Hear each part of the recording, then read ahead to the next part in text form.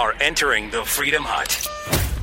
A show full of the important and the extraordinary today, my friends. The travel ban at SCOTUS. Do we have a sense of whether Trump will be victorious on this one?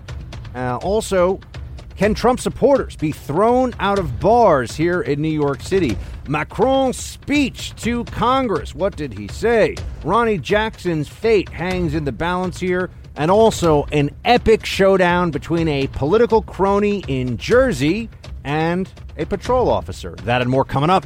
This is the Buck Sexton Show, where the mission is to decode what really matters with actionable intelligence. One small step. Make no mistake. America great. You're a great American again. The Buck Sexton Show begins Activate. Former CIA analyst. Former member of the NYPD. Buck Sexton. It is Buck Sexton. now. Welcome to the Buck Sexton Show, everyone. Thank you so much for being here. Great to have you hanging out with me. We got a lot of substance to get to today, a lot of important things to discuss. Instead of just laying into the most meaty and weighty topics imaginable, though, I just want to start with something else. We will get to the travel ban, very important. I've been telling you all along, Trump's going to win at the Supreme Court. There were arguments at SCOTUS. We'll get a little preview. Oh, gosh, we are all going to be bathing in liberal tears when that Supreme Court opinion comes down. It's going to be amazing. I'm going to be walking around with like a super soaker full of liberal tears. You know, I think actually super soakers they're not banned now, but they're almost banned. Like you can't bring them into school. I remember those things were amazing. Although in the commercials for super soakers, those of you know what I'm talking about, it was like a fire hose coming out. And that was never, it was always like squirt, squirt, and then you're out of water. It was never as cool as it looked in the commercials when I was a kid. But there will be liberal tears with the Supreme Court decision if it doesn't go the way that the left wants it to go. I mean literal tears, actually. People will cry over this one. So there's that. But I want to start with something else. Before Macron's speech, foreign policy, global warming, or is it climate disruption or climate change now? Latest on the Iran deal. I've also got some kind of island of misfit stories to throw your way. This standoff, and I'm going to really walk you through it. We're going to roll up the sleeves and do this one together between the unpaid, kind of honorary, in a sense, commissioner of the Port Authority and just a cop. Not just a commissioner, though. A Hillary bundler. What a shock. A liberal. You mean a liberal who thinks she's got political connections and is close with the Clintons would get snide and nasty with just a patrol officer trying to do his job? Oh, yes. And we have all the audio, and I promise you it's delicious. And we will walk through this one together. That'll be, if not this hour, certainly the next hour. So we've got that coming your way. I just had to start with this one, though, because this kind of hit home. So I'm here in New York City. As you know, I live here.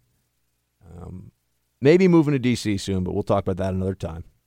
And I'm here in the city, and I'm born and raised here, and I just kind of accept that I'm in. There's a lot of great food here, a lot of things to do, but I'm in hostile territory politically. But I would like to think that when it comes to the bottom line, when we're talking about a business, for example, my politics don't really matter. I could walk into a restaurant and, the good news is not enough liberals who live in New York watch Fox News for them to know who I am. When I used to do CNN, actually, they would come up to me and talk to me. And they would, I'll never forget a guy looking at me on the subway for a while. And he says, I see you on TV sometimes. We're sitting directly across from each other in the New York City subway. I see you on TV sometimes. And I said, well, yeah, I do CNN some, occasionally, whatever. And he goes, you're very clear and thoughtful, but I disagree with all the things you say. And whenever someone says that, you're like, what's coming next? Uh-oh. Do I have to bust out the dim muck? Death touch. Blood sport, dude. Come on. Remember, he does it's like a thing where he makes the brick explode, the dim muck. That's the special ninja movie he has to pull out. All right, so I did not have to use the dim muck on the subway, though. I could. Don't think that it's not in my arsenal of things. Or the 1-inch punch. These are my favorite ninja moves. But anyway, so people don't watch Fox, so they don't really see who I am. But I walk around New York City and I think to myself, I can go into a restaurant, go to a bar, and no one's going to say, "Hey, you're that guy that supports Trump and is a Republican and goes on TV with the swoop hair," and But I'm a little worried now because there's a decision that just came down from a judge in New York City. This was written up in the Washington Post, that bars in my hometown are allowed to throw you out. They are allowed to toss you from the premises if you wear a Make America Great Again hat. There was this guy, Greg Piatek, who was thrown out of a bar called The Happiest Hour, which I will tell you is a bar I know quite well. It is in a trendy part of New York City called the West Village. If you are a single gentleman looking to meet some lovely ladies in their 20s and 30s, and 40s and above too, I'm sure, the Happiest Hour is not a bad place to spend some time. But I will not be giving any of my hard-earned cash going forward to the Happiest Hour because they have a ban on MAGA in place now, it seems. That's not official, but this guy got thrown out because he had a Make America Great Again hat on. This is in the largest city in the United States of America right now, my friends. And he thought it was outrageous, but a judge here in Manhattan said that there's nothing about it that's a problem because the law does not protect against political discrimination. Notice how liberals enforce their will via the law when it comes to any issue of discrimination in as many ways as they can, and they enforce it and are rigorous about it. But for conservatives like me, you are allowed to be punished for your political beliefs now. Half of the country can now expect that based on this judge in New York City, based on his ruling, you can be, I guess, can you be fired from your job?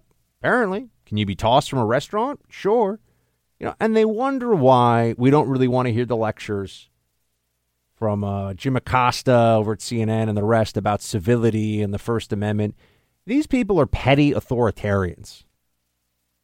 And they're really totalitarians because it's not enough to just obey them. You have to show enthusiasm. This is an important distinguishing characteristic about what a true totalitarianism is. It's not that you go along with their strict and severe rules.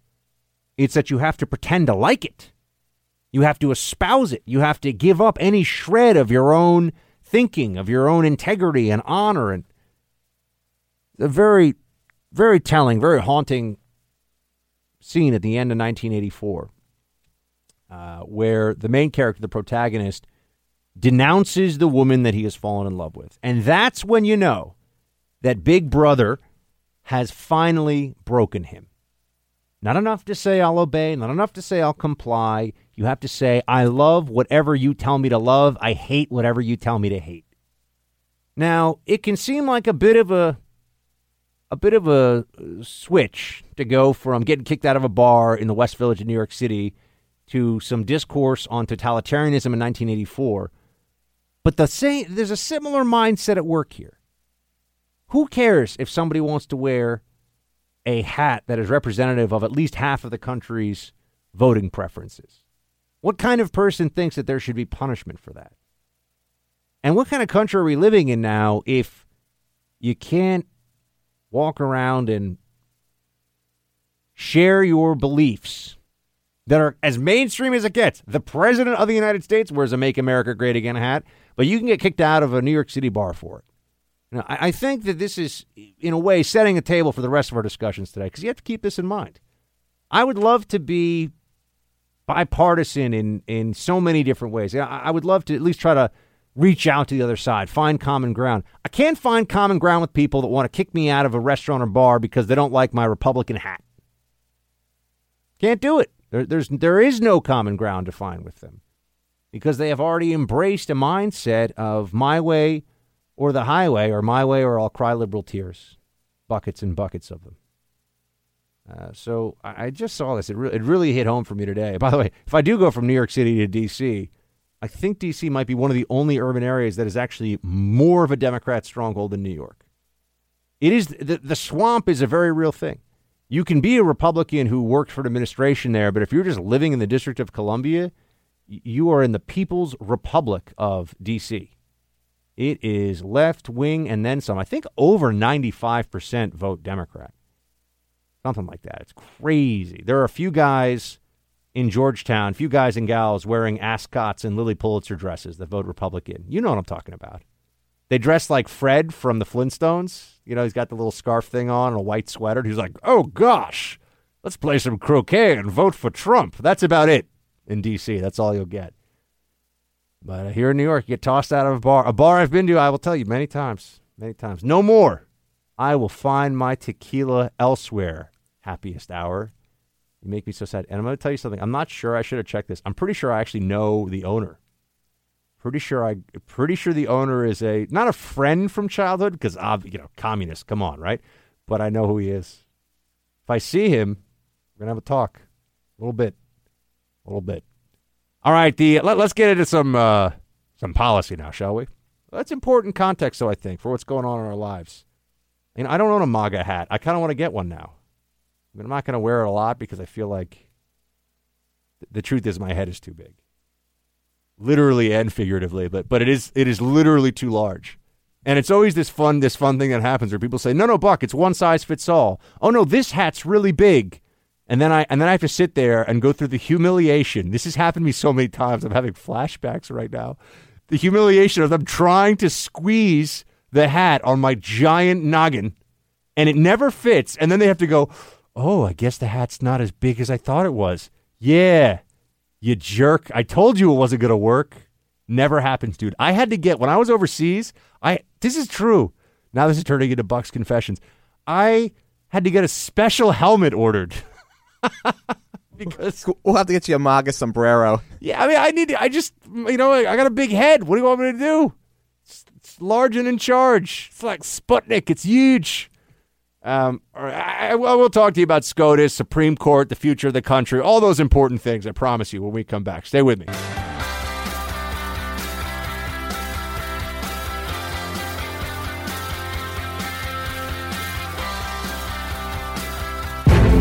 To know the man is to like the man. He is a good man. The Buck is back. Getting all these endorsements from Democrats these days. I like it. I'll take it. I like it. Good stuff. Oh, by the way, I forgot, or I messed up. It's not Fred from the Flintstones I meant with the ascot and the white sweater, obviously. That would have been a weird... It's Fred from Scooby-Doo. Yeah, exactly. Thank you. John caught that one. He's like, people look like Fred Flintstone in Georgetown? In Georgetown, sir? When they're out on their yachts, do they really look like Fred? Do they power them with their feet? No, it's Fred from Scooby-Doo. He's got a blonde swoop. Guy wears it. He pulls off an ascot. You have to respect that. By the way, you think I could make the ascot helmet come back? No, they're giving me thumbs down. All right, fine. Start walking around just with an ornamental cane. Not one to help me walk, but one that's like just a pipe. Obviously, I walk around with a pipe too. People will be like, "Why is that 24-year-old looking dude with a cane and a pipe? What the heck's his deal?" It's a fair point. Who let that frat boy loose with a cane and a pipe and put him in a radio studio? Hayden in Savannah, Georgia. You got some thoughts. By the way, I love your town. I was down in Savannah, a month or two ago. It's beautiful. Cool. Thank you for coming down here. Yeah, I'm retired Army out of here, Fort Stewart. We decided to stay here. I'm from Syracuse originally. Born and raised, 27 years up there. I was wondering, what would happen if somebody's wear a Hillary for jail and in jail garb T-shirt into that bar? What would they do? I think that wouldn't upset people quite the same way. I think wearing a red MAGA hat or Make America Great Again hat is like the most, it triggers libs. It really does. It sends them into fits of rage. Their mind automatically goes back to the night of the election when they thought they were going to have a party here in New York City. So I think you could probably get away with lock her up. I don't think, because remember, it's not that they love Hillary so much as they hate Trump. Yeah. And you know what you need with your cane? You need to have a monocle too. That really throw them off. Absolutely. High five, Hayden. Thank you, and Shields High. So the guy's totally right. Monocle, top hat. We got to create a whole Buck character here. But then aren't you Mr. Peanut with the monocle? Mr. Peanut? Mr. Peanut doesn't have hair like this, son. Please, step off. It's nonsense. I want to actually give out some Buck slaps. because that sounds like fun. And there's no better time to do that than, well, she actually did it for me here. Sarah Sanders handing out buck slaps left and right. There was quite an exchange with Ms. Sanders and Jim Acosta, he's like top 5 most annoying at CNN right now. He's top. I mean, some people might argue he's in the number 1 slot. There's fierce competition for that, though. But he's definitely top 5. Here is what Sarah had to deal with today at the press conference. Certainly would reject the idea that the president or this administration has halted freedom of the press. I think we're one of the most accessible administrations that we've seen in decades. I think by my mere presence of standing up here and taking your questions unvetted is a pretty good example of freedom of the press, and I think it's ridiculous to suggest otherwise. They are coming after her saying that Trump is destroying press freedom. I mean, how? Can they do they really think that the president of the United States calling some reporters whiny babies is destroying, and he doesn't even call them that, but he calls them losers or hacks or whatever it is, but that's destroying freedom of the press? Who says the president has to be nice to journalists he doesn't like? Sure, if Trump signed an executive order, shutting down news organizations as a national security threat, I'd be right out there with him saying, no. They're unacceptable, and then we got big problems. But that's not happening at all. That's not even close to happening. In fact, this president is, as Sarah Sanders said, more accessible, more open to the public in many ways than any of his predecessors. I mean, look, you can tweet at this guy. Certainly Kanye can. He got a response. You see that? Kanye tweeted at the president. They had a little exchange. I've tweeted at the president before. I may have tweeted at the president the day before he decided to pardon Scooter Libby when it was rumored. I'm like, do it, Mr. President. Now, I'm not saying he did it because I told him to, but I'm not saying he did it because of that. Acosta got into it a little bit more, though, with Sanders. Here's how that went. Are you trying to say that this administration is a champion of a free press? I certainly think that, as I stated a moment ago, we support a free press, but we also support a fair press. And I think that those things should go hand in hand, and there's a certain responsibility by the press to report accurate information. I think a number of people, I'm not finished. I think a number of people in this room do that every single day. They do their very best to provide fair and accurate information. Certainly support that. That's one of the reasons I'm standing here taking your questions, and a lot of times taking your questions in a tone that's completely unnecessary, unneeded, and frankly doesn't help further the conversation or help the American people get any more information in a better way, which is your job and my job, and that's what I'm trying to do. Fellas like you never seem to catch on. It's actually very simple. Huck slap. It's not a buck slap, it's a huck slap. That's what she just pulled off there. I love it. Sarah Sanders. With that one, you complete me. That was great. I really like that. Smacking down Acosta. But Acosta, that's what he lives for, man. He's a hero to the left because of this. It's all theater. Okay, yeah, the Supreme Court. Important stuff. The travel ban. Is it going to stay? I'll tell you after the break.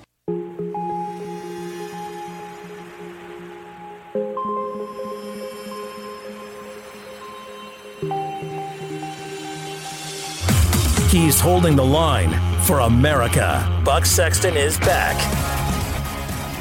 Of all the things that Trump did his first year in office, I think the travel ban upset liberals the most. I think it was the one move that he made that really got them the most upset.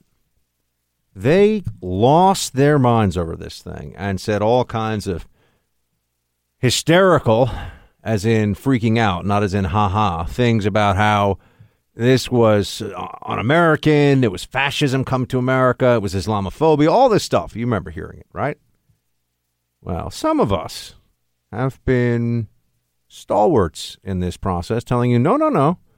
The president, under his power as commander-in-chief, can determine that if there is a national security threat with foreign nationals who have no right to come to America. I mean, they do not have the right to come to America at will.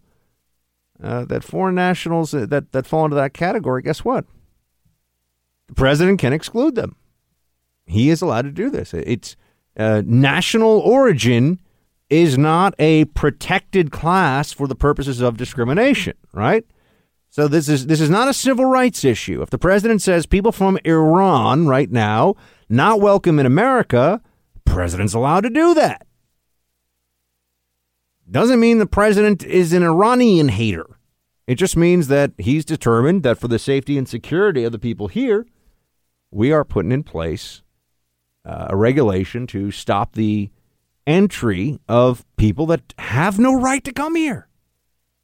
You know, the brilliance of the travel ban really was that it showed what the Democrats value and what they don't care about. They don't care about what the American people think vis-a-vis the rest of the world. The rest of the world gets just as much of a say in terms of the moral weight in an argument as we do, as Americans do.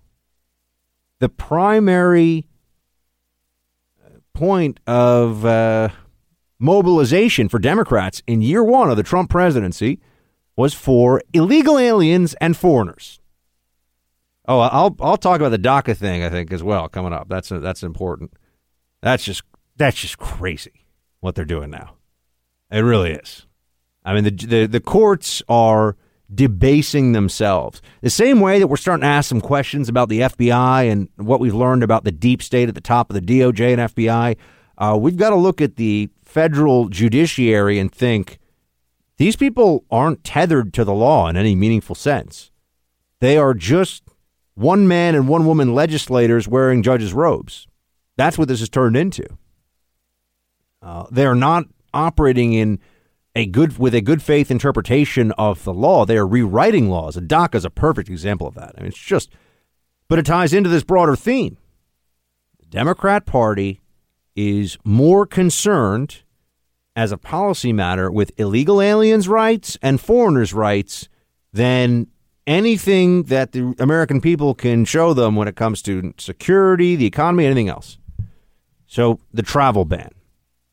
Back to the travel ban. You had the judges hearing arguments today about this. And here's, I think, the single most powerful argument against those who say that this is a Muslim ban. That's what they've been saying. It's a Muslim ban. Justice Alito, during the oral arguments today, and a decision won't come down, they think, until June. So we got a little time here.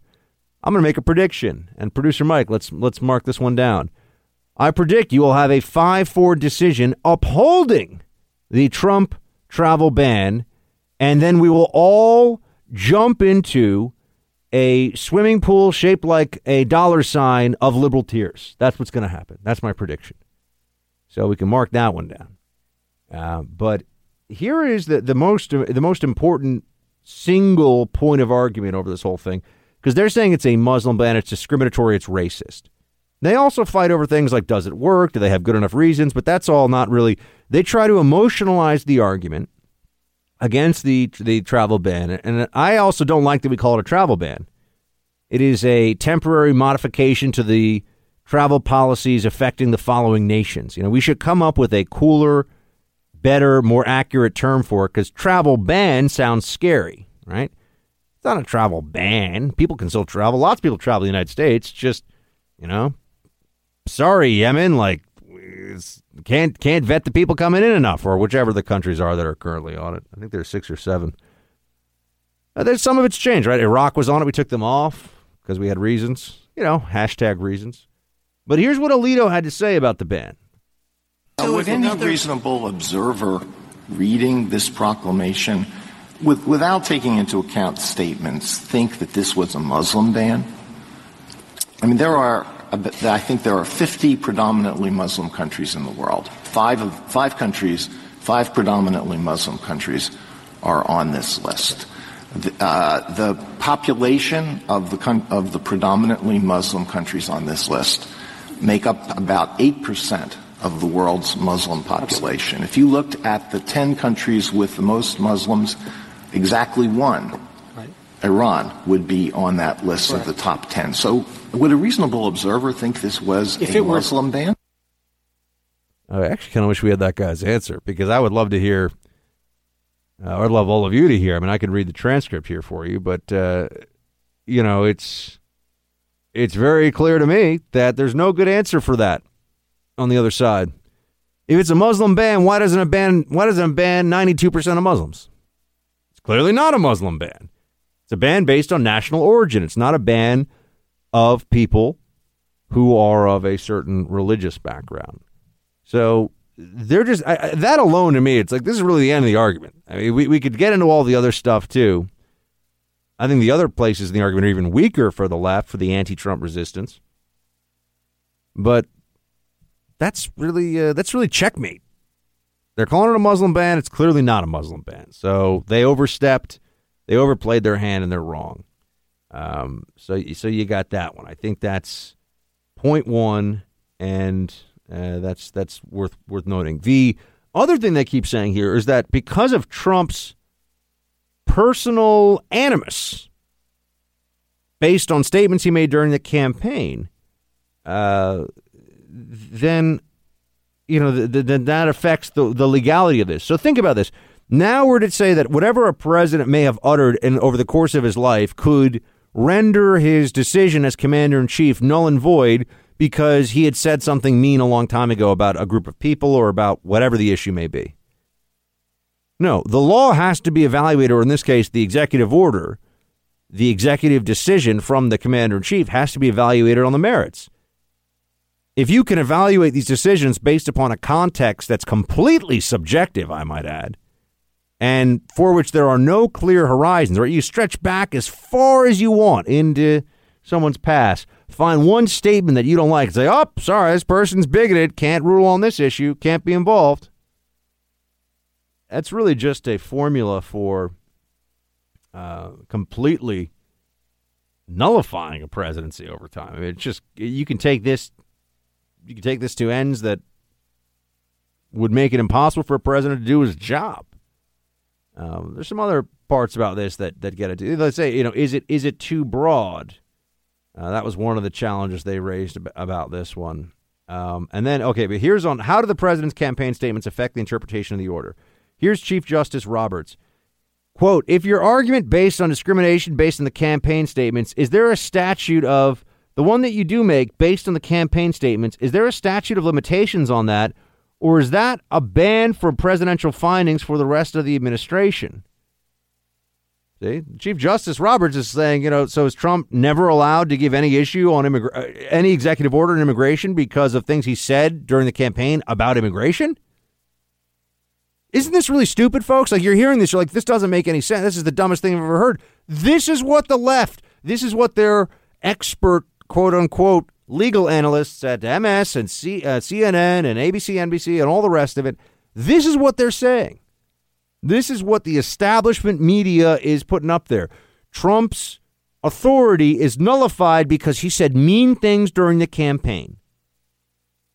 This is like, it's like we're asking a bunch of kindergartners to come up with decisions on this.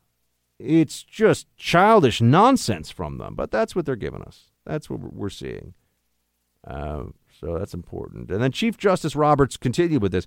So if tomorrow he issues a proclamation saying he's disavowing all those statements, then the next day, can he re-enter this proclamation? Remember, this is Trump versus Hawaii, I think is what the name of the case is.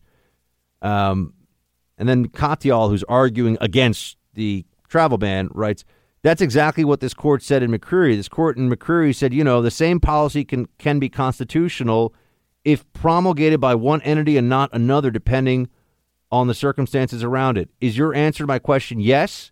Mr. Katyal, the answer, yes. The answer is, so if Trump, I wanted you to be clear on this, because this is going to escape most of the mainstream outlets and everything. The guy who's arguing against the travel ban is saying, if Trump says, you know what, that stuff I said during the campaign, I take it back, then his travel ban is constitutional and okay. This is laughable. This is worthy of derision. This is worthy of complete ridicule. This is not a serious legal argument. But you'll notice that if they don't take that position, then what I said before is true, which is, well, now Trump is never allowed to. He's never allowed to have any, immigration orders. They are taking away presidential authority based on what they like and don't like. That's what these judges who have ruled against them are doing. I think our friend David French over at National Review refers to Trump law, which is just law that hurts Trump and therefore it's okay. Throws all the rest of law out. Trump law. It's a specific thing. And he's right. These judges, whether it's, out in Hawaii or the others, either Ninth Circuit guys, they're engaged in Trump law, which is just a complete fabrication.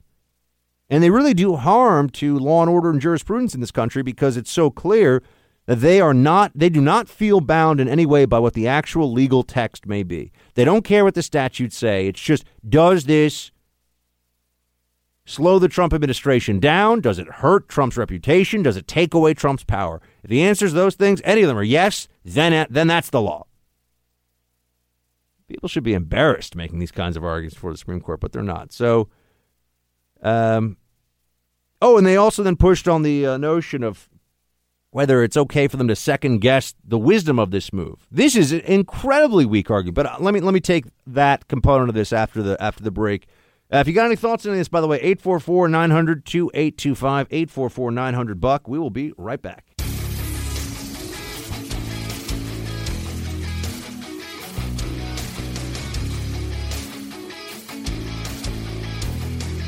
Without the ability to impose entry restrictions, the United States may be forced to unsuspectingly allow dangerous criminals or terrorists into the country.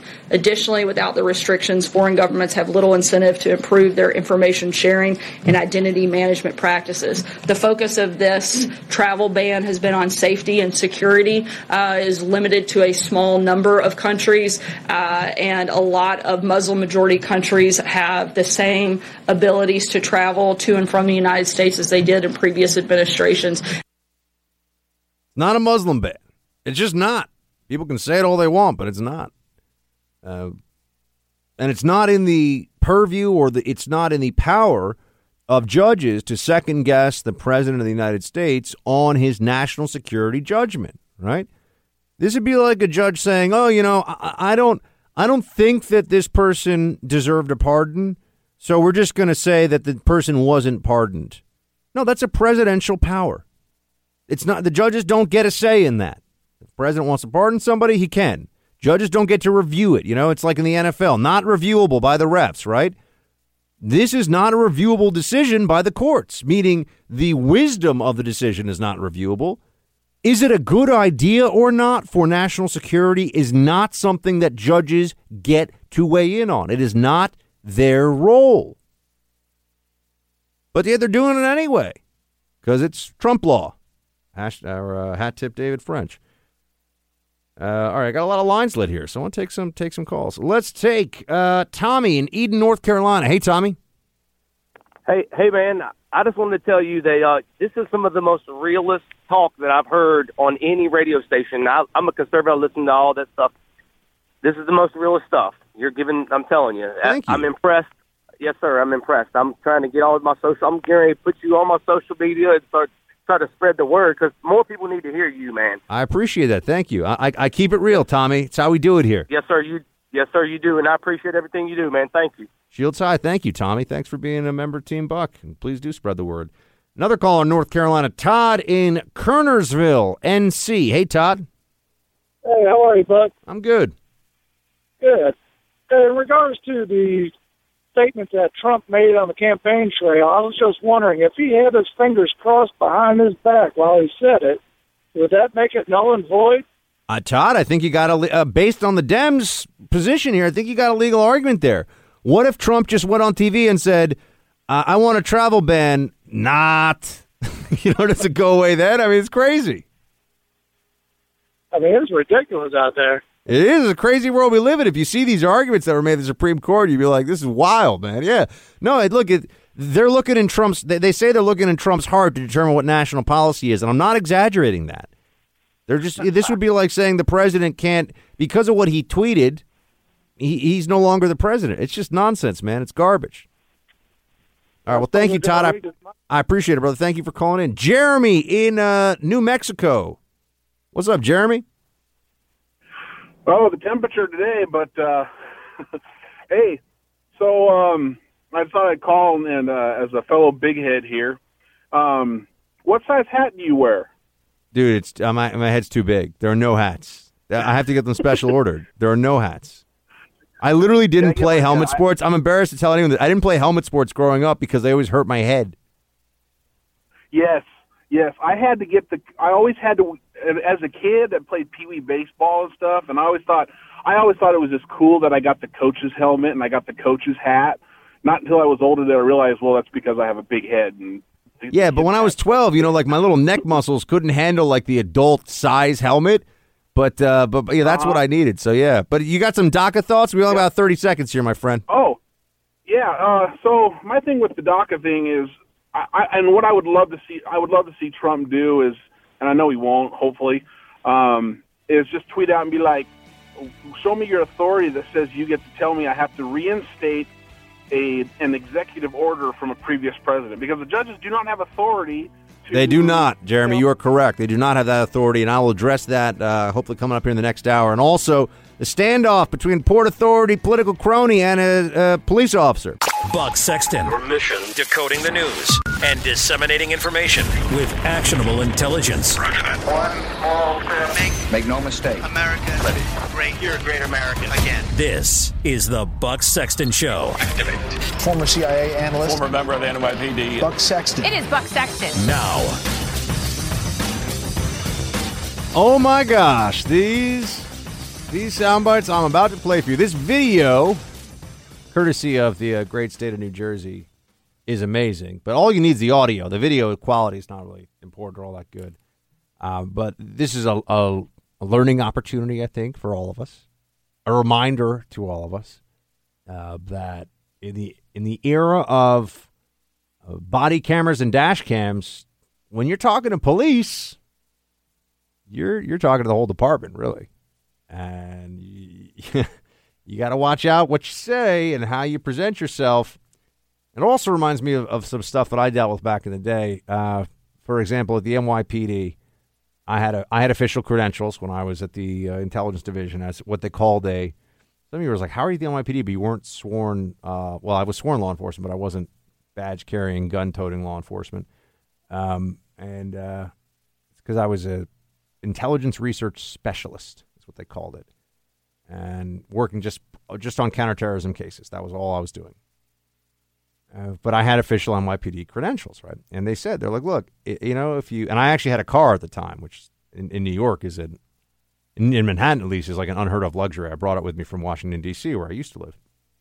And they said, if you ever get pulled over, you are allowed to identify yourself. It is also official. It is, an official government identification. You're allowed to show your NYPD creds, but do not think that that's a forget about get out of jail free card. That's a get out of ticket free card. The officer will make the determination. Now, do I think that you get a little extra love if you're NYPD? Probably, yeah, of course, right? But if you're polite, if you're respectful, it's like I had a friend who said that. He didn't want to give out any patrolman's benevolence cards anymore. I don't know if they have this outside of New York, but there's something called a patrolman's benevolence card. I think if you donate to the police fund or something, because people started to think like, well, I got a patrolman's, some guy would get pulled over doing 80 and a 30 with like a hooker hanging out the back window and like, a taillight busted and throwing beer cans as he's, doing donuts in the middle of the intersection and be like, I got a patrolman's benevolence card. Take that, officer. That guy goes to jail, right? Like patrolman's benevolence card or not. Doesn't matter. He's going to jail. So I'm familiar with how this stuff goes. If you're inside the system, you want a little consideration, that's fine. But cops give cops tickets all the time. It happens all the time. If you're cool to the cop, or if you're law enforcement and you're cool to law enforcement, you might get a warning, right? You might get a little consideration for that, just like everyday citizens can. I have a feeling Miss Molly doesn't get a lot of speeding tickets. I'm just saying. I'm not. She's never gotten one, from what I know. So I wondered. Oh, yeah, she just goes the speed limit all the time. Sure. Anyway, this is an amazing audio, amazing video from Tenafly, New Jersey. And it is of a woman named Karen Turner? Yeah, Karen Turner. Thank you. Who was a Port Authority of New York and New Jersey commissioner. It gets better.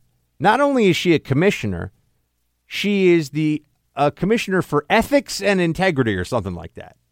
So she's the ethics commissioner for the Port Authority, which is it's kind of complicated. They have their own police force. In New York, we have so many important and large bridges and tunnels that there's kind of a separate government body that just deals with that.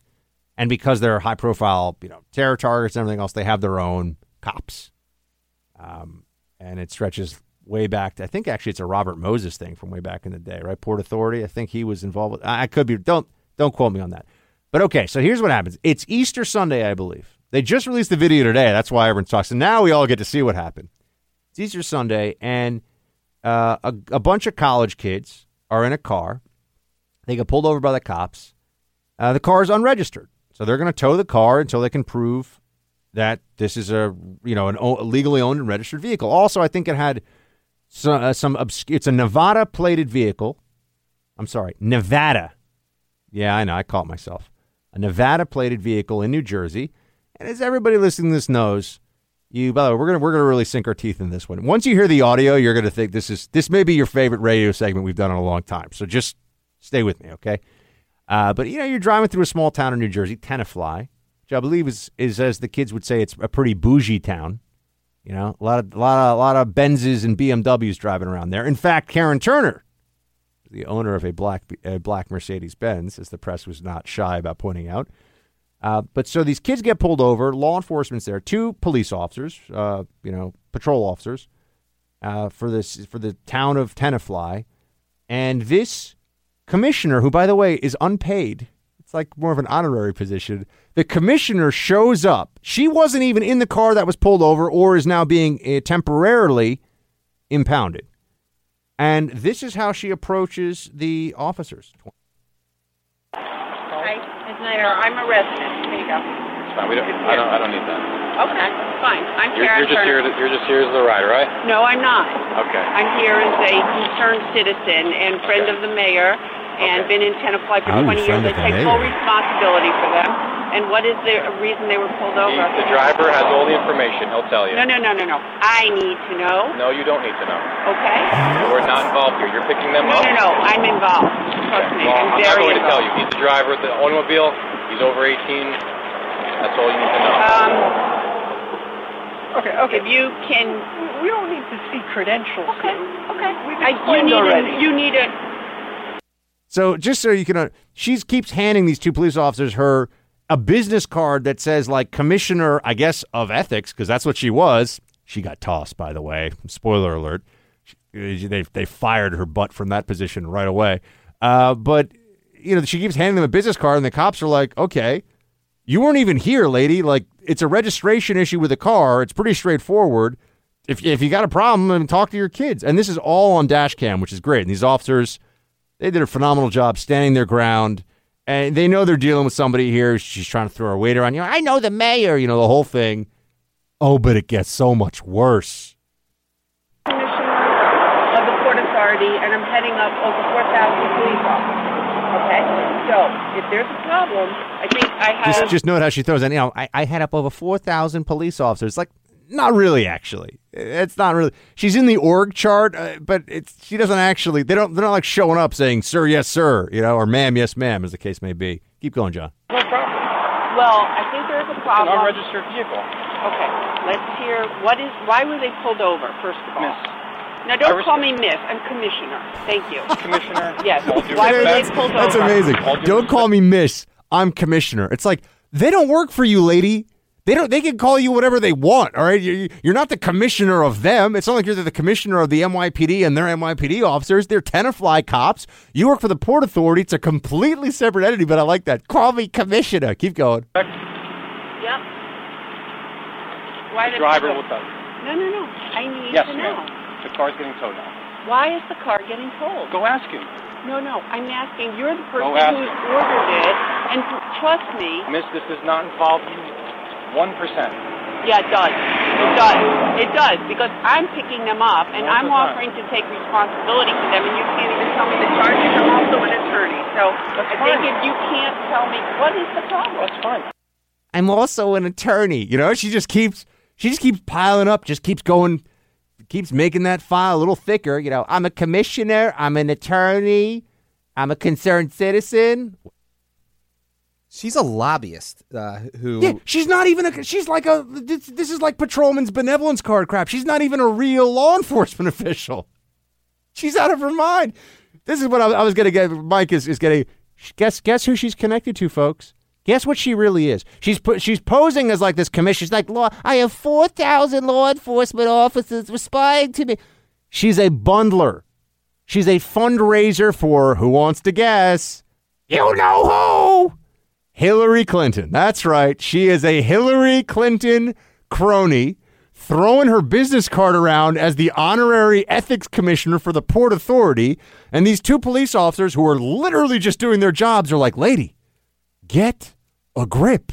We don't take orders from you. I don't care what you have to say. Oh, but no, my friends, we're not done here. It gets even more delicious.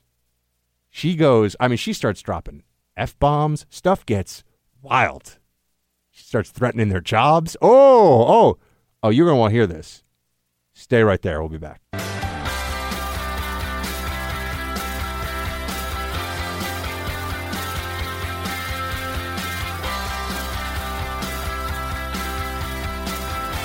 So what do you do if it's Easter Sunday and you're a parent, you show up and your college-aged young person, daughter in this case, has been the passenger in a vehicle that's being impounded? Here's what you don't do. You don't do what Karen Turner did, which is pull out your business card and act like you're basically the Secretary of Defense or something. I'm a commissioner. The 4,000 officers work for me, and I'm a lawyer. But as though she hasn't embarrassed herself enough. And keep in mind, these two officers were completely professional. They dealt with a lot of abuse from her. But it gets worse. Here's how that whole sequence. Remember, this is on the side of the road, Easter Sunday. The officers are like, look, it's not even her car, by the way. It's the car of one of the parents of one of the other one of the other college kids in the vehicle. But so she's already thrown out there, I'm a lawyer, I'm a commissioner, I'm a concerned citizen, and you have to tell me what happened here. And it gets ugly. It gets ugly, folks. Strap in. This is a lawful motor vehicle stop. You are here to pick them up. Okay? Okay. There's going to be a report. Yep. The driver has been advised of everything that's going on. Okay. I was there for your graduation when you guys came in the town, and it wasn't that long ago. What graduation? What are you talking about? Okay. What? He's like, lady, what? Why would she's an unpaid commissioner? She's a lobbyist and a bundler for Hillary Clinton. She's a fundraiser for Hillary Clinton that Governor Christie appointed to this basically honorary post. She's unpaid, folks, okay? This is not her job. I'm the commissioner. And she's like, I was at your graduation. She's like, what are you talking about? No, you weren't. Keep going. Okay. What graduation? Thank you very much, Stavisky and Catherine. Thank you for your information and help. You know what? I hope you have a really nice holiday weekend, too, because you just ruined it for a lot of people. Without even the decency. No, I didn't ruin anything. Yeah, I was doing my job. Yeah, you did. I would just hope you, being a commissioner, this is their Passover. that you would understand the job police officers have to do. But there is no explanation. How can I understand? Yeah, just as an aside here, I've had interactions with officers before when either for motor vehicle stuff basically, and I just know this. Just be polite. And I know every law enforcement officer listening to this right now knows that, and they're nodding their heads in agreement. No matter what the circumstance, be polite to the officer. It's going to work out better for you. It may not get you out of the situation, but at least it's going to be a less tense situation. It may not mean you just get a warning, but I can tell you this. You roll over like, well, excuse me, I'm the commissioner, and I'm a lawyer, and I have Hillary on speed dial, and that is not going to get anyone out of a ticket. In fact, the summonses are just getting piled up right now as they're having this whole conversation. Oh, but she's not done. Problem stating it. I'm going to I the don't store. appreciate the way you approached me, the way you demanded information, the way I'm you're not demanding. you're I'm stating asking based you. off of your I'm your asking your you. position I'm asking in another you. agency, I'm asking whatever it may you. be. I mean, you have a business card with credentials. I don't know you. I just met you. I love this cop. It's just like, lady, who are you? Like, you know, it's one thing if like, look, they're having case. Right, it's one thing if you pull over, like you're an officer, you pull over the chief of police that you work for, and maybe he's got like the mistress in the car or something. Like that could be a little bit of a tough situation. You might probably give the guy the green light to keep going. Whatever. This is not that. This would be like if you're you're driving through and like a Texas State Trooper pulls you over and you're like, excuse me, but I am a member of the Sierra Club, sir. It's like, well, what does that have to do with anything? Continue. Louis, what's his name? Schmarodowski? What does that do? Louis Schmarodowski? Well, I'm telling you who I am. I've been in the town for 20 years, and as a courtesy... Hold on a second, John. Why she got to bring Louis into it? These cops are like, Louis who? Like, this is just getting crazy here. Louis Schmarodowski. I'd like to understand the rationale for their being pulled over and their car confiscated. This is a courtesy. I don't know why it's so difficult. I believe you should ask your daughter and the driver of the motor vehicle. My daughter is a backseat passenger, as you've said. Exactly. You're making the accusation. I would like to know... What accusation? She's just gone off the rails. But I forgot to mention this. The windows, the front windows are tinted so you couldn't see into the car. That was originally why the cops pulled them over. And then when they ran the registration, the car's unregistered. And they have no registration papers, and they had no insurance card. You can say what you will about the laws about this stuff, but that's a problem. Right? They're going to take the car at that point. And I'm sorry, this is the pièce de la résistance. I mean, this is where it really. I've been keeping you here with this segment, these sequences of sound bites, waiting for this one because what did she say? What was the guy? I can't remember the guy's name now. Whatever, Mr. Schmugelbaum or whatever the guy's name. They're like, who?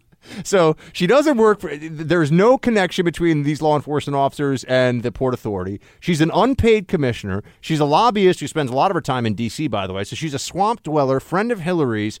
And she's ordering these officers around, being nasty to them. And then she just decides to just really dig even deeper here. That's pathetic. Okay. And you are a disappointment. And you are just following him. So you are also a disappointment. Okay. You can't put together a sentence of what the problem is. Now? Are you finished, ma'am? I'm shocked. I'm shocked and very disappointed. Thank you for your help. You may take them now. You may not tell me when to take my child. You may shut the up and not tell me when I may take my kids. She went and there. her friends who are PhD students from MIT and Yale. Okay. You may tell me nothing because you've told me nothing. Shame on both of you. Okay. I will be talking to the chief of police. Please. And I will be speaking to the mayor. Badge number 540. Love this cop. I got your name. Just to make sure there's no discrepancy. There's no Matt is the first name. Don't you worry. Officer Matt. All the information right. I got all your you're a great man. You can't put a sentence together. That's shameful. Okay. That's shameful. Officer Matt. All right. Officer Matt is a great American. I love that.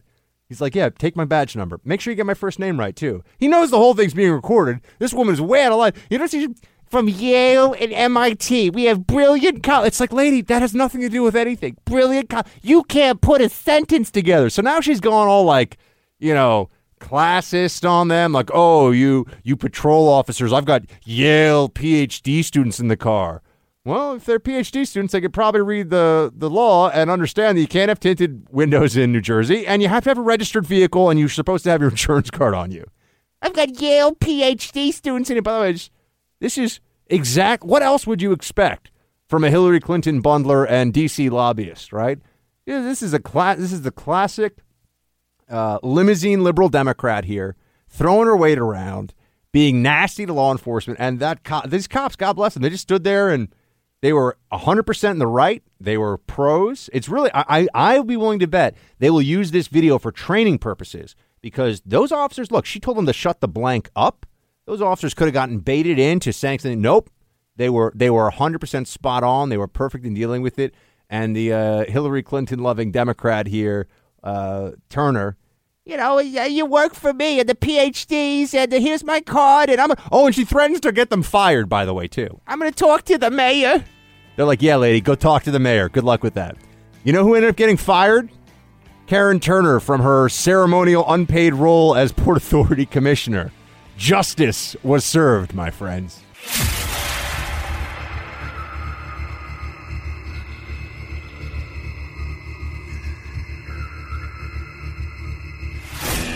He's back with you now, because when it comes to the fight for truth, the buck never stops. Something's going on right now. You have a number of the biggest names in hip-hop music in just the last few hours showing signs of, if not open support for Trump, then at least an open-mindedness about it. Kanye on the list, but not the only one. In fact, a couple of other hugely influential hip-hop artists have weighed in on the issue of, well, politics in the country and Trump more specifically. Now, look, I stand by what I said. A lot of celebrities eventually will disappoint you on this, but Kanye's got 16 million Twitter followers, right? And he's also... He has a tremendous resonance in pop culture circles, but he's speaking specifically to the black community in some of his tweets and in some of his online philosophy, and he's not the only one who's doing so. This is what Kanye wrote just earlier today. You don't have to agree with Trump, but the mob can't make me not love him. We are both dragon energy. I love that, by the way. I don't even know what that means. It's awesome. Different than tiger blood, dragon energies. Similar but different. We are both dragon energy. He is my brother. I love everyone. I don't agree with everything anyone does. That's what makes us individuals. And Trump responded to Kanye West. Thank you, Kanye. Very cool.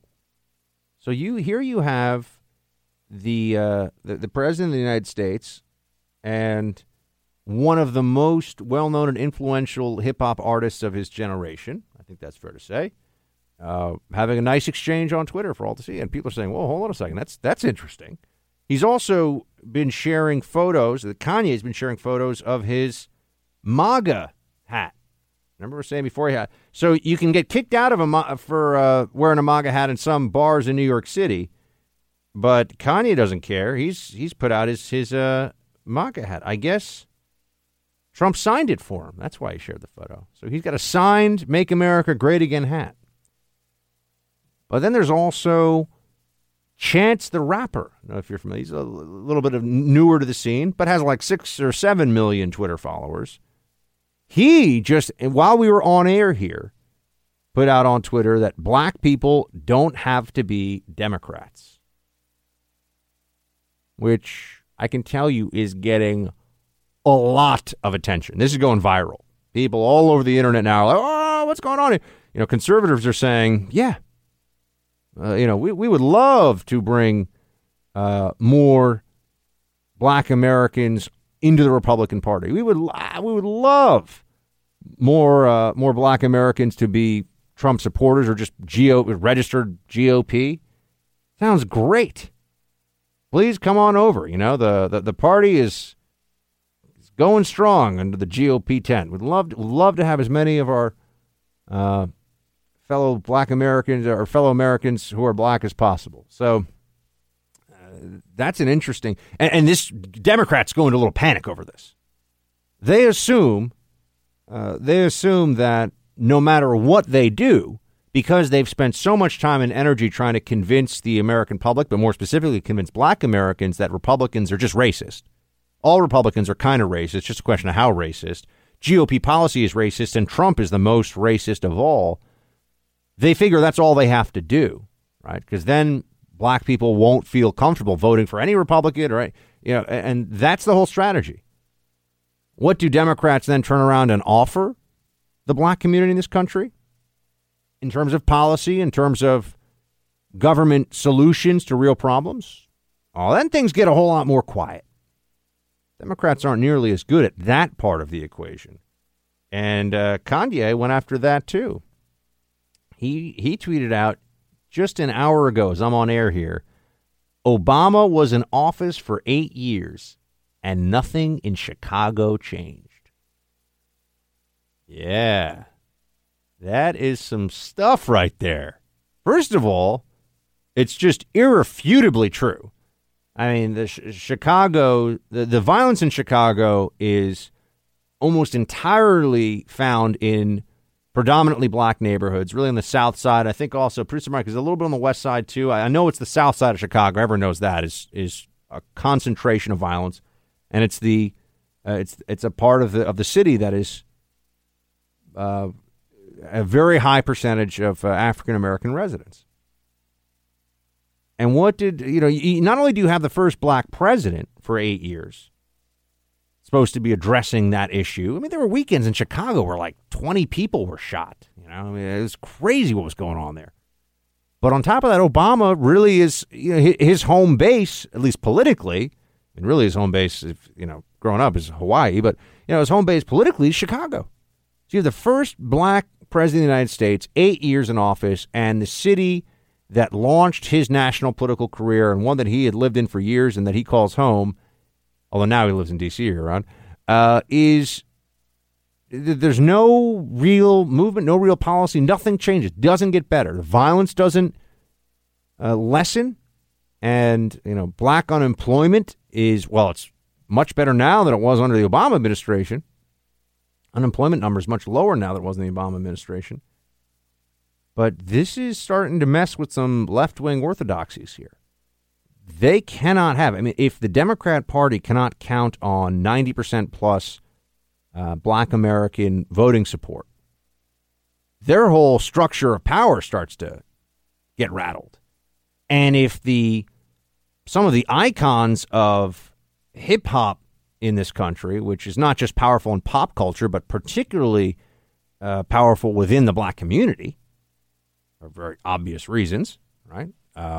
Hip-hop community and the black community are inextricably linked and tied together in profound ways.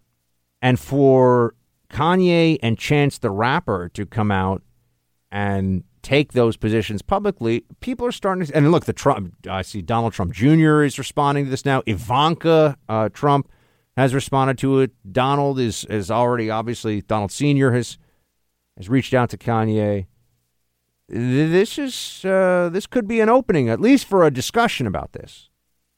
Trump was always saying during the campaign, that he wants to do great things for the black community in this country, that he has a tremendous respect and love for the black community in America, and he wants to do right by them. He wants them to come over to the Republican side, but regardless, he wants to do as much as he can.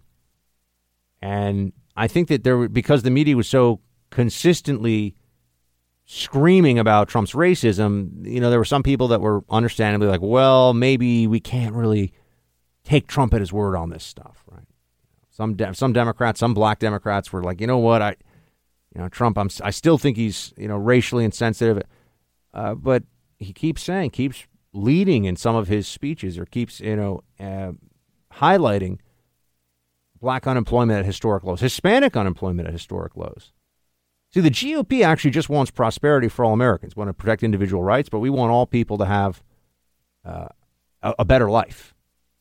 We want a robust and growing economy. We want small business to be the engine of the economy. We want people not to be deprived of the right to choose their own destiny and to chase their dreams because of government regulation or because of the redistribution that government engages in under the guise of what is fair.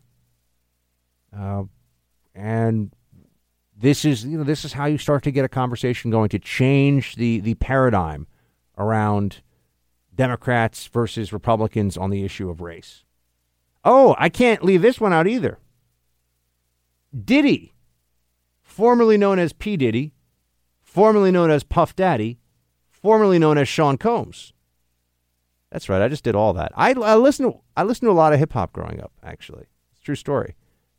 I could sit here if somebody wants to bring the early 90s hip-hop my way, they'd be like, wow, Buck, you must have had a lot. I did. I had a lot of East Coast and West Coast. I did not close myself off to either. I know that they had their disputes, but I celebrated both coasts when it came to hip-hop. What do you got, Mike? Mike is giving me a smile. You just tweaked me there when you said name all P. Diddy's names. You left one out. You know what it is? Wait. No, what I miss? Well, it's his newest one. He now wants to be known as Brother Love. No way. Come on. Oh yeah. Is this like are you pulling my leg here? He wants to be known as Brother Love? Yeah, it's not too long ago. He changed his name once again to Brother Love. Oh. Yeah. Well, he has 15 million Twitter followers. And earlier today, he wrote the following. The U.S. has lost over 5 million manufacturing jobs since 2000. Think we can do better? And he then talks about a contest for bringing back manufacturing jobs. So Diddy the capitalist is talking about manufacturing jobs. Trump wants to bring back manufacturing jobs, too. People are starting to see some connections here. Kanye, Chance the Rapper, Diddy, there's a theme, there's a pattern. These are big voices in the black community, in the hip-hop community, in the pop culture world, and across the country. They have a lot of influence. This is the opening conversation. And I can't help but think that our friend, I know she's up on, I can see her on the screen here on Fox News, Candace Owens, Red Pill Black is her YouTube channel. And she's also a communications director for Turning Point USA. And also an early guest of the syndicated Buck Sexton show. I'm just saying. I mean, we don't make stars here. We just help them achieve their stardom. But, she's been a part of getting this conversation going, too. So we're going to watch this one. There's something happening here. I don't want to overstate it. I don't want to go too far with it. But, gosh, wouldn't it be great if we could break down this barrier of communication between conservatives and a lot of the black community in this country where, it's not just the Democrat machine shouting down, they're racist. No, conservatism rejects racism because racism is irrational. It's against individual liberty. It's against everything actually that we stand for. So we need to finally get that message across, to work against the propaganda, to engage in our own counter narrative about the allegations, the unfair and untrue allegations of racism about conservatism in America. And then we can have a conversation about, what can we do? What can be done to the black community now? Who can we turn to for leadership that's constructive in the black community? How do we get manufacturing jobs? How do we get higher paying jobs in predominantly black neighborhoods? What can be done to work better with the black community? Instead of just saying, things are rough in certain neighborhoods and it's, because of racism and Republicans and nothing ever changes. Baltimore doesn't get better. Chicago doesn't get better. New Orleans doesn't get better. Let's go down the list. Cities where there's still cycles of poverty and too much violence. And anyway, we'll see. We'll see if this is really an opening or maybe it's just a passing moment in time. We will have a pause here. When we come back, I'm going to talk to you about Apu and the Simpsons in the next hour. And then also Hillary and the truth about where she stands on Me Too. I think it's more complicated than certainly any Democrats want to admit. Now we get that and much more. Stay with me.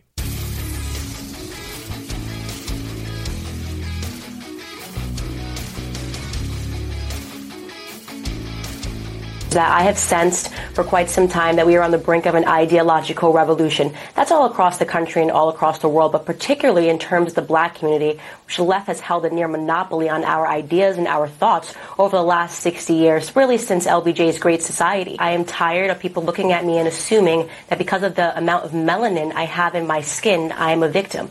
I do not think like a victim. Even if bad things happen to me, and guess what? They have. Guess what? They continue to happen to people all over the world. I would not want to be locked into this idea of being a victim. That's a weird place to me for people to want to continually exist in. And quite frankly, it's lazy. It gives people an excuse to not have to go through things in life and to have to punch back whatsoever. They can lay down and say, I didn't make it because I'm a victim. That's Candace Owens talking about how she feels about this current moment in time. And remember, she was the one who Kanye referred to publicly. I like the way Candace Owens thinks, he wrote. I think Candace is like in her mid-20s. She's young.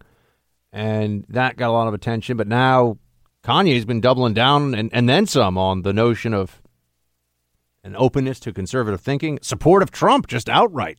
And the guy's getting signed MAGA hats and putting it on Twitter. Diddy the capitalist, Chance the rapper saying you don't look, Chance isn't saying I love Trump. He's just saying you don't have to be a Democrat if you're black. For many people in the Democrat Party, they do believe that you have to be a Democrat if you're black. Anything else is just crazy. They really think that. George in Los Angeles. What's up, George? Well, hey, Buck, I have really come to appreciate you, and my wife and I, we have been listening to every one of your programs, even when they get disrupted by some of these sports things. I think somebody's told people at the station to stop that because you've come through all the time now for your full, Well, that's great. All right. Thank you, George. I appreciate the support.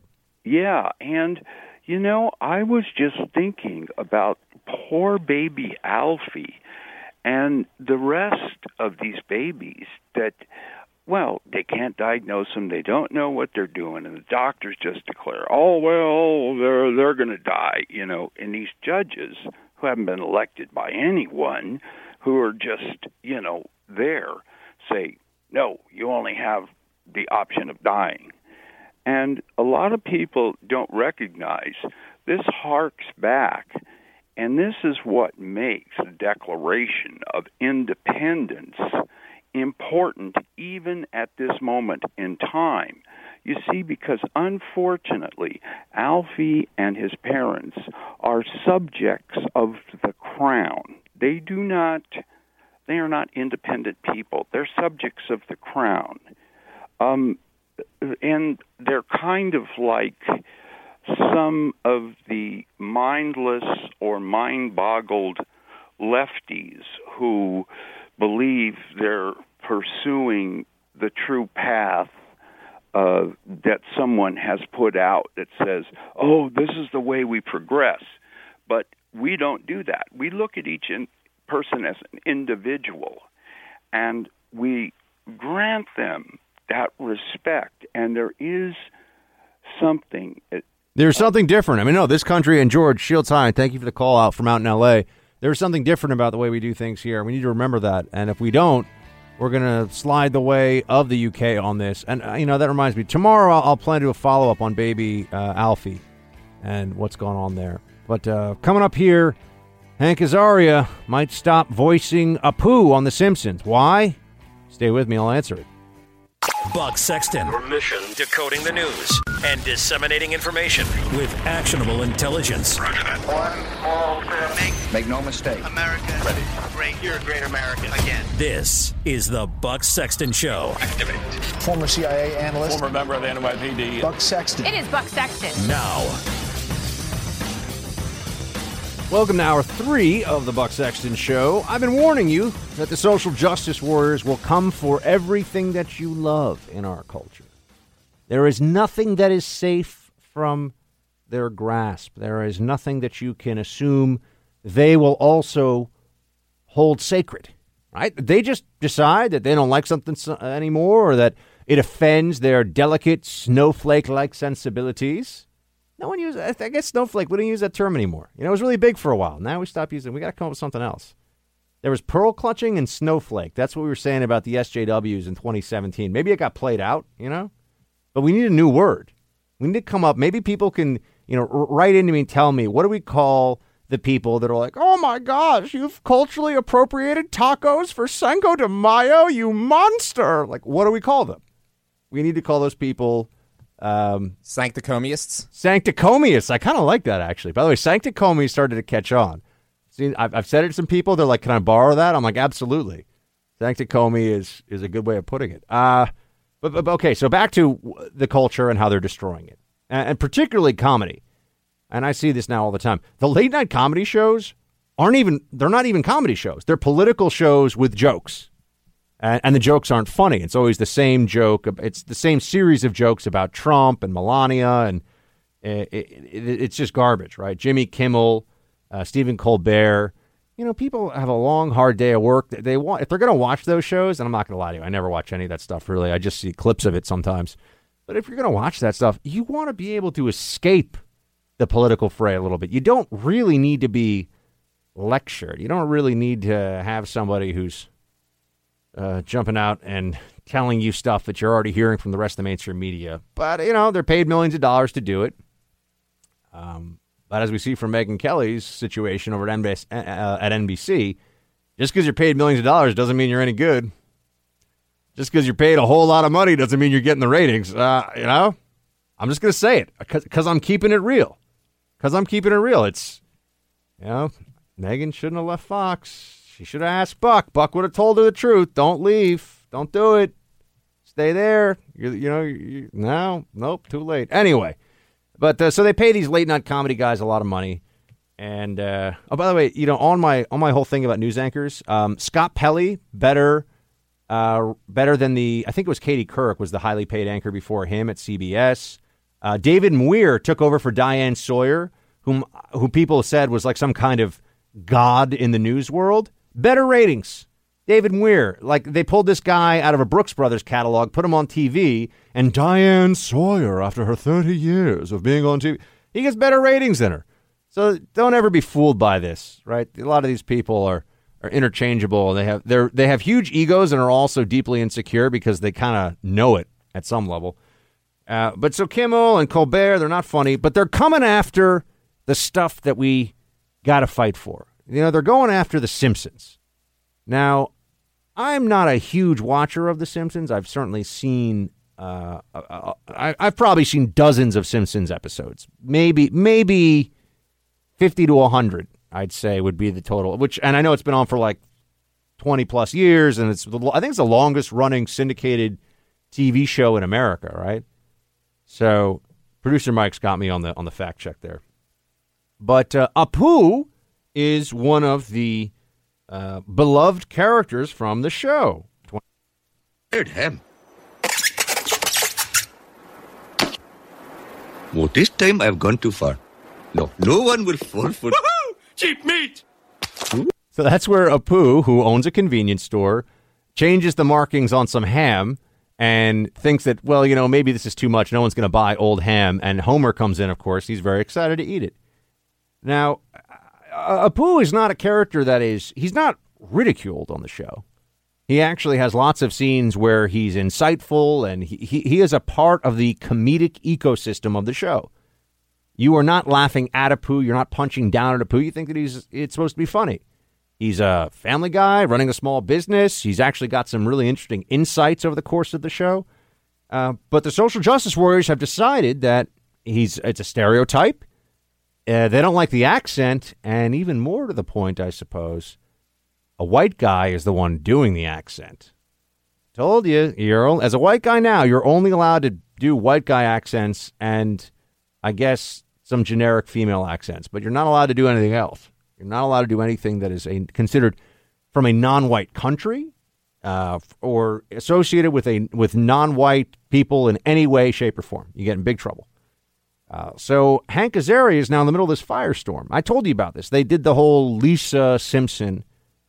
Lisa Simpson came out and she's like, maybe we won't actually address it now, but we'll address it later.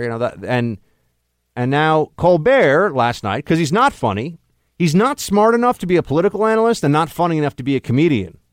He was good playing. He's maybe a good actor. He was good playing an O'Reilly spinoff, somewhat, but he's not a funny comedian and he's not a good political analyst. But so that means that what he does is he has people on, and he pushed Hank Azaria, the white guy, who is the voice of Apu on The Simpsons, about where this is all going. As some things will be dealt with at a later date, and Lisa says, if at all. Right. No, a lot of people didn't like that response. What do you make of the show's response? And did you have anything to do with that? I did not. I had nothing to do with the writing or voicing. Apu doesn't speak in that segment. It was a late edition that I saw right around the same time that everybody else in America did. So I didn't know what was going to be in it until I saw it. I think that if anybody came away from that segment feeling that they should lighten up or take a joke better or grow a thicker skin or That's toughen what people up? said, we've heard what you said and we're not going to respond. Yeah, that's certainly not the way I feel about it, and that's definitely not the message that I want to send. Well, what do you think should happen with the character going forward? Yeah, I've given this a lot of thought, really a lot of thought. And as I say, my eyes have been opened. And I think the most important thing is we have to listen to South Asian people, Indian people in this country, when they talk about what they feel and how they think about this character and what their American experience of it has been. And as you know, in television terms, listening to voices means inclusion in the writer's room. I really want to see Indian, South Asian writers in the room, not in a token way, but genuinely informing whatever new direction this character may take, including how it is voiced or not voiced. You know, I'm perfectly willing and happy to step aside or help transition there you into go. something new. There it is. 29 years, producer Mike tells me. 29 years The Simpsons has been on the air. And here you have, he doesn't just voice Apu, but he does a whole bunch of different voices on the show. Does he do Dr. Nick? Hey, I'm Dr. Nick. Remember that? Hey, I can't really do it. That was a fail. But this is exactly what you would expect. Look, I get it. Hank he's an actor. He's a voice actor. He doesn't really need to have people picketing outside of his house. I can hardly blame him. I just think it's annoying that this is where we are. So now we have to do some collective opinion polling about what South Asian Americans think about the Apu character. Remember, this is a cartoon character, folks, on a comedy show. What is the offensive stereotype that we're really so concerned about here? That there are South Asian Americans who own small businesses like, Quickie Mart or 7-Eleven or whatever, all the different variations. Okay. Is that offensive? It's a small business owner. And the accent, we're not allowed to do accents is what they're really telling me. Or maybe you're not allowed to do accents if you're not a person who is associated with that accent. But what if you're born and raised here in the States? I just want to know where the social justice warriors draw the line. So if you're a South Asian descent, but you sound and have an accent exactly like me, let's say you grew up in New York City, but you are non-white, right? You are brown. Is that something then that allows you to do a South Asian accent on TV, whereas I would not be able to? I just want to know what the rules are.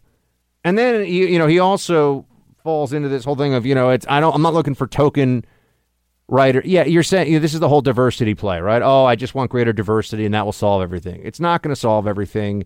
It's a cop-out, and I just wish that we would defend comedy that is well-intentioned and that is meant in good humor and good faith in this country. But we're really letting it slide by, folks. It's disappearing. And the left is killing comedy, and they have no qualms about it whatsoever. And that's what's going to happen on The Simpsons. It's going to happen everywhere else, too. I wish I had happier thoughts on this one, but that's just how I see it. All right, we got to hit a quick break here, team. We'll be back with a whole lot more. Stay with me.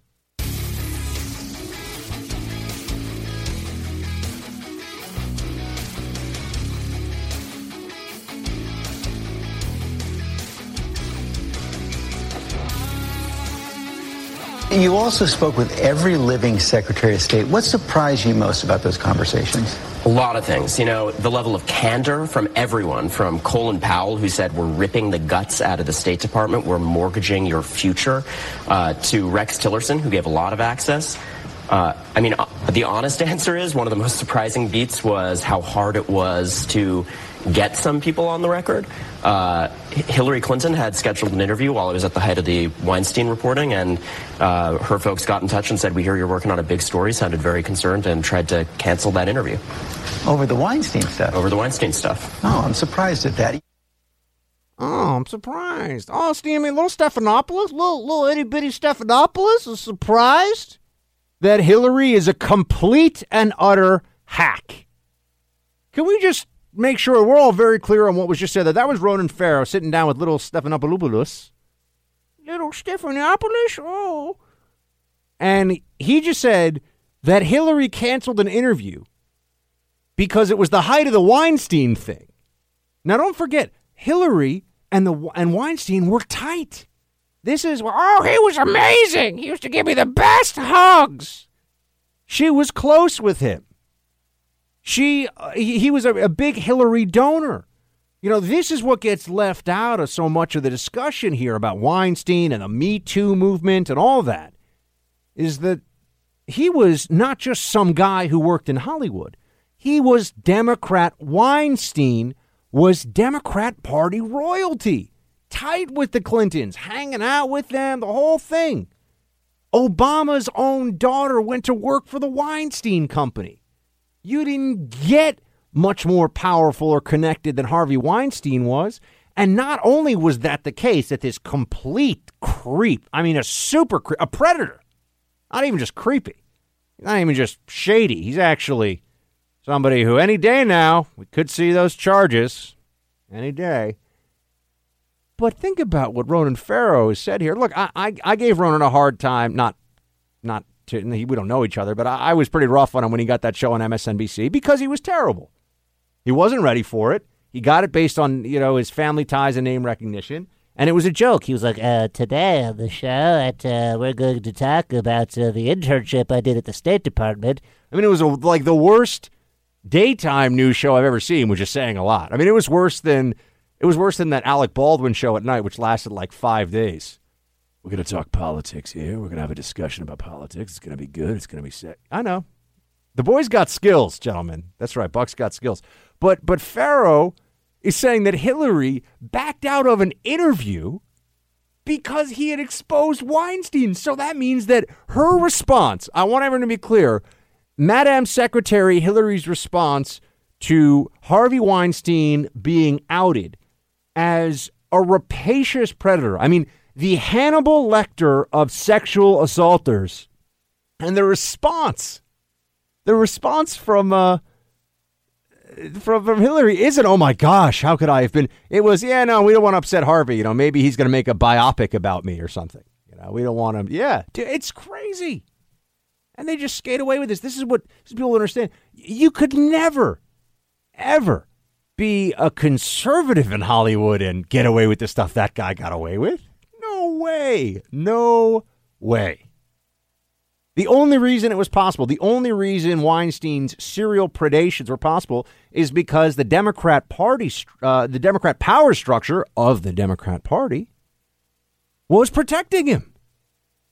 I mean, let's be honest. If you were to pick somebody who has a PhD in the protection of prominent sexual predators, can you think of somebody with more life experience in that realm than Hillary Clinton? The answer is no. The answer is no. She didn't just stand beside Bill Clinton. I mean, she's a little too close. I didn't really need it. She was going after. She was attacking the women who were coming forward with true stories about Bill. I mean, so, I just like ladies, the whole thing. I mean, I just feel like it's so unfair. I feel your pain. The whole thing, man, it is so appalling. And, this is going to be treated like a minor news item, but it just goes to, this is why, at CNN with all the tut-tutting and all the, oh my gosh, can you believe what Trump just did? Have we shown Stormy Daniels on the screen in 5 minutes? Because if we haven't, we need to. Hillary, who was supposed to be the great shatterer of glass ceilings, the one who finally broke through, here I come! She was, in fact, an enabler of predation on women at literally the highest level, okay, the President of the United States, and the entirety of the mainstream media complex in Hollywood went along with it, defended Bill Clinton, defended her for defending Bill Clinton, and now we see that even when Weinstein is finally exposed as the scum that he is, she wasn't sure that the power structure had really shifted yet.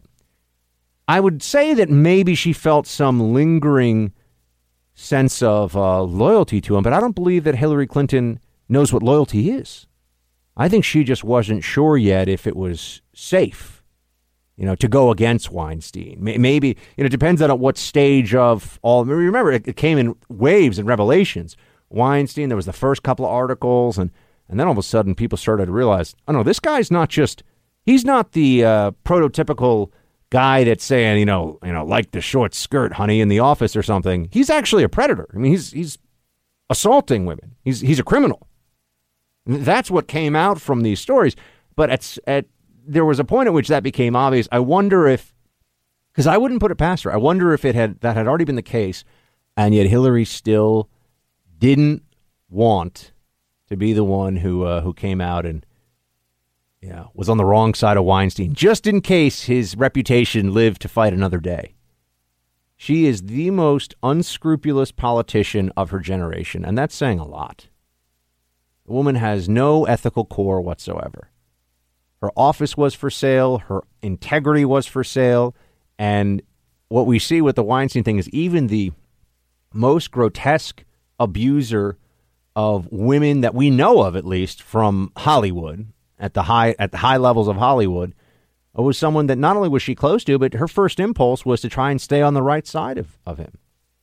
And by the way, NBC doesn't get nearly enough flack for the fact that they tried to kill the Weinstein story. How does anyone show up to work over there and not feel a little gross? How do the executives at NBC who didn't want to cover Ronan Farrow's scoop on Weinstein, how do they feel about themselves to look in the mirror? I mean, I really mean that. Who could have the power to do something about that situation and finally bring the truth to the public and then sit on their hands and do nothing? Only a deeply sociopathic mindset. And if you're looking for that, you can't do much better than Madam Secretary Hillary Clinton herself.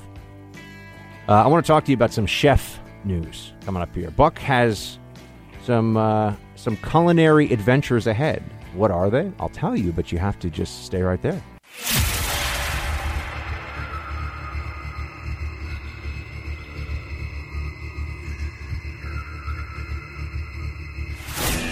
He's back with you now, because when it comes to the fight for truth, the buck never stops. English beer,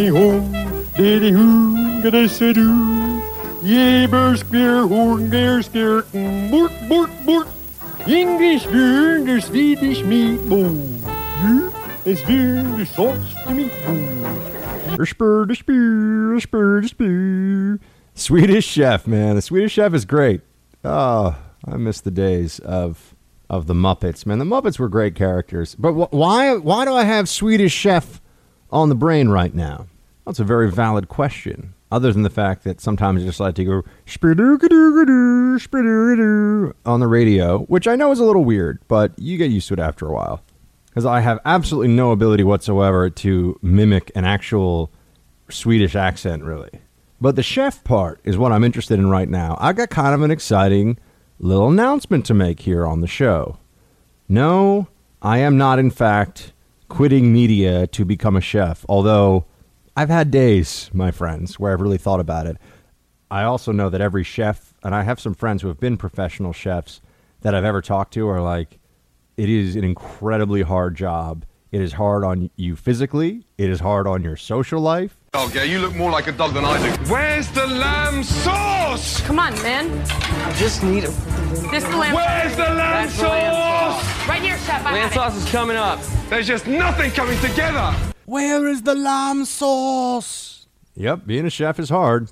You do not make much money in most of the stages, not just the early stages, and it's very, very competitive. But I do like to cook here and there. I've actually learned a lot more about cooking since I realized that I couldn't rely on most of our food supply, which has gluten in it, lots of flour and all this other stuff. I only found out about 5 or 6 years ago now. But then I tried to teach myself how to cook, and I've gotten pretty good at it.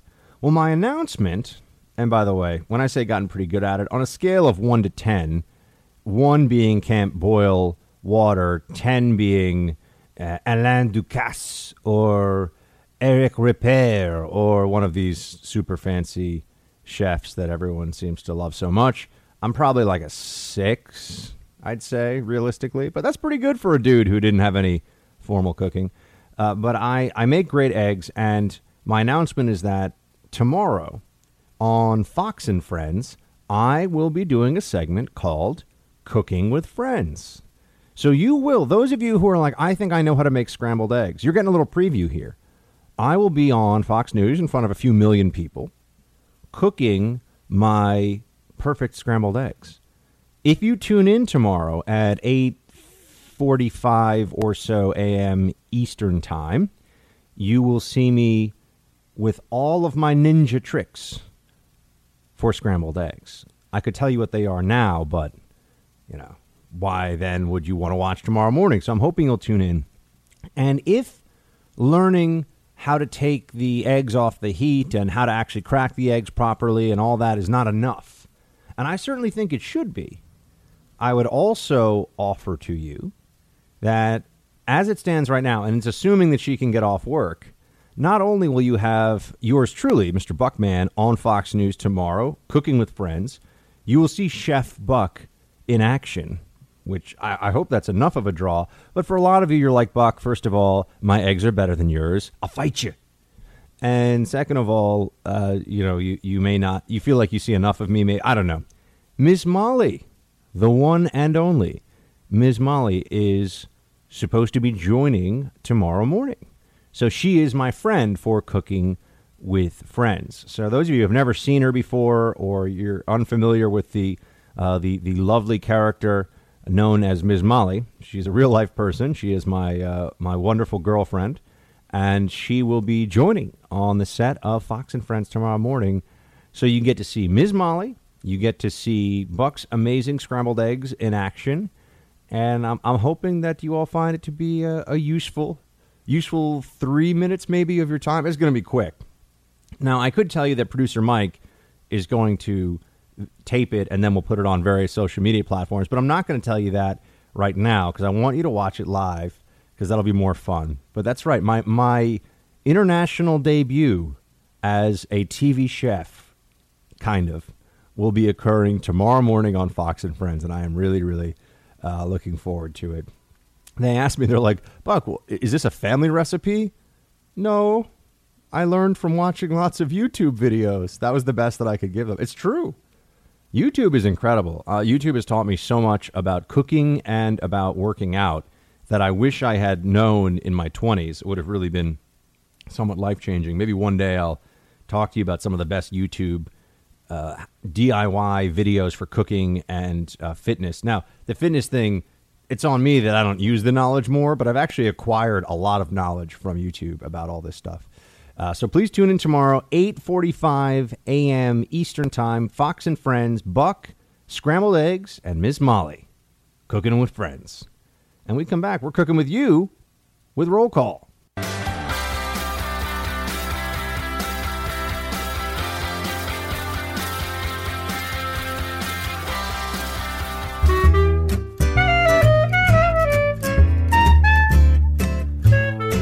Team, feel those funky beats.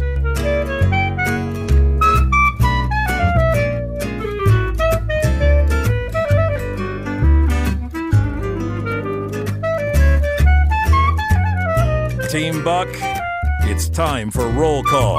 I don't even really know what you call that music, but like I said, I keep it fresh and feisty up here in the Freedom Hut, and that means mixing it up from time to time with the roll call. I'm going to bring back some hard stuff, though, later this week. I'm going to come after it with some seriously funky beats. Let's get into the roll call inbox, facebook.com/BuckSexton or official Team Buck at gmail.com. Producer Mike, can we please get an iHeart address? We work for an enormous company called iHeartMedia, and I'm sure they can hook us up with an email address if we just ask, which we probably haven't done. So let's do that. So we don't have a Gmail account. It sounds like I'm doing the Wayne's World radio show here. All right, back to Wayne's World Party Time. Wayne's World, party time, excellent. Okay. Right, excellent. Nice work there, John. It's an amazing show. It really is timeless. All right, let's see. We have, first up here, Thomas, who writes, I have to disagree on the milk and burger not being used for other things. Thomas, you're killing me here, buddy. Milk is a generic term for cow milk, goat's milk, coconut milk, etc. Burger is by definition a sandwich similar to a hamburger, which a hamburger lies anyway because it's made of beef, not ham. That's a fair point.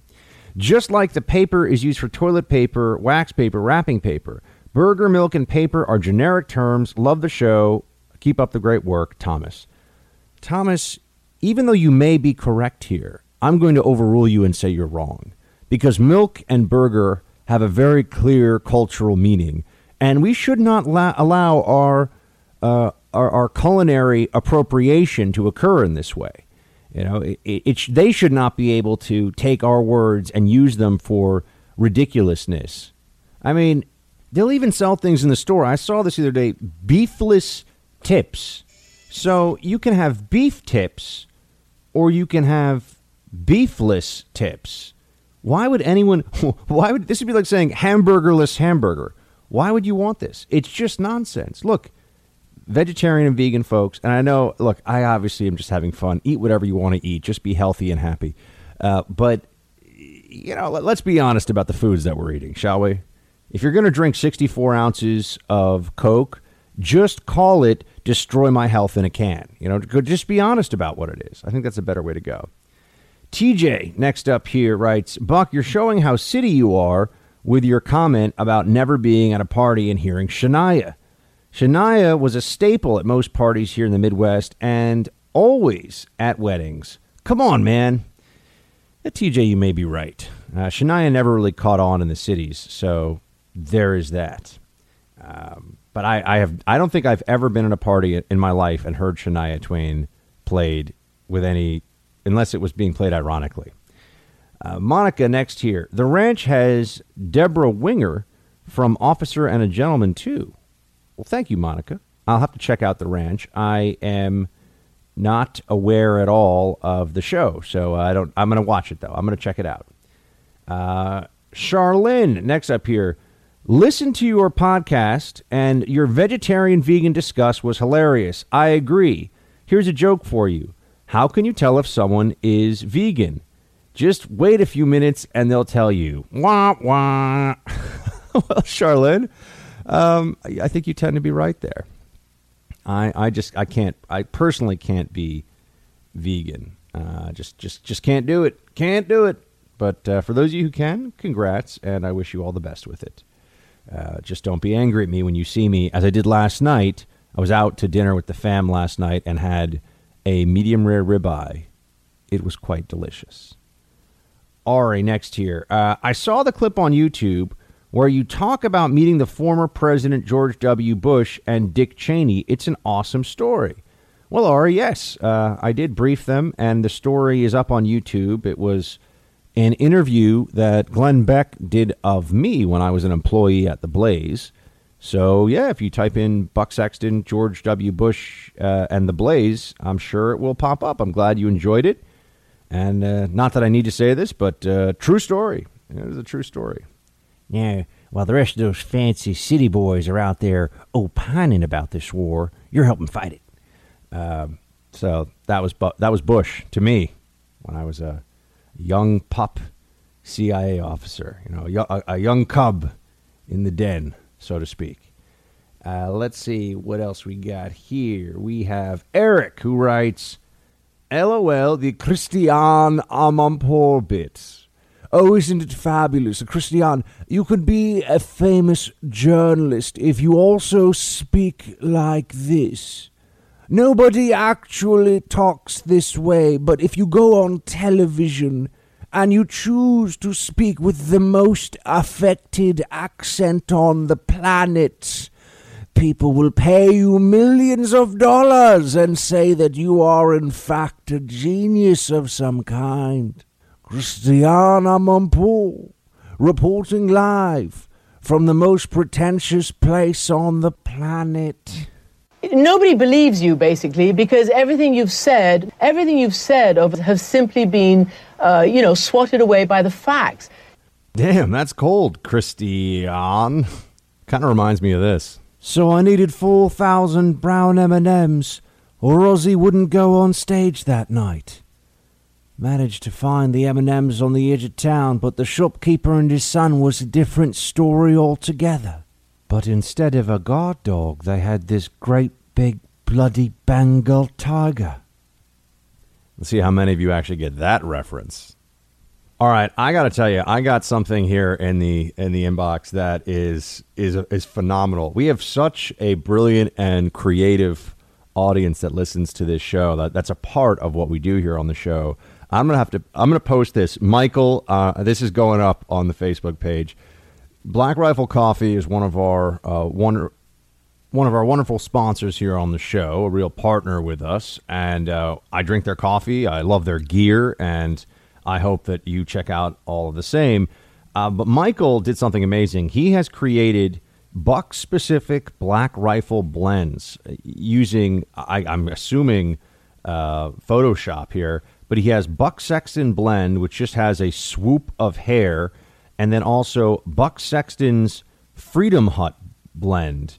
These look incredible, Michael. First of all, you're a very talented graphic design person, and I love this. I am actually going to take these ideas and send them to the CEO of Black Rifle Coffee and see if we can get something along these lines going. I think it would be great. So thank you for suggesting this, and we'll have to probably come up with our own designs, but I appreciate you borrowing our slogans and doing such a phenomenal job with Photoshop. The Buck Sexton blend with a swoop of hair and Buck Sexton's Freedom Hut blend, that's going to be amazing coffee. There's no question about it.